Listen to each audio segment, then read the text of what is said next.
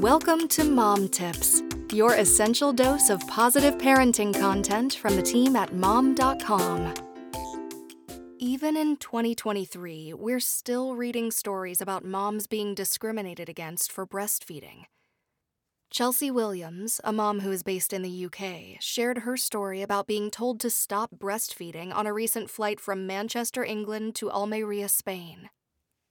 Williams and her husband were traveling with their 5-week-old newborn and 2-year-old daughter, and wanted to breastfeed her newborn to help ease some of the baby's discomfort during takeoff and landing. But shortly after, a member of the flight crew told her breastfeeding wasn't permitted. When she stopped nursing, the baby began crying quite drastically, and that was just the beginning. The toddler was crying, I was sweating, I was on the verge of tears. I felt like everyone's eyes were on us, she told the Washington Post. After the incident, Williams' husband reached out to the airline, TUI, to ask if breastfeeding would be allowed on their return flight.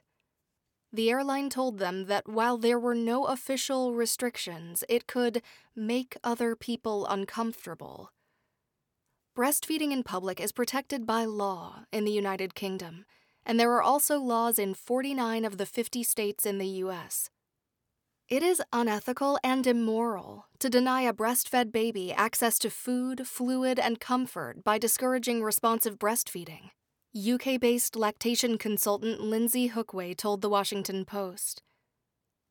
As a family-friendly travel company, we support breastfeeding on our flights at any time, TUI Airlines said in a statement.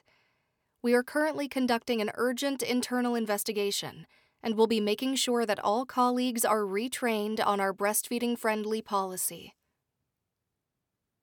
Looking for more? Ask Alexa to open Mom Tips.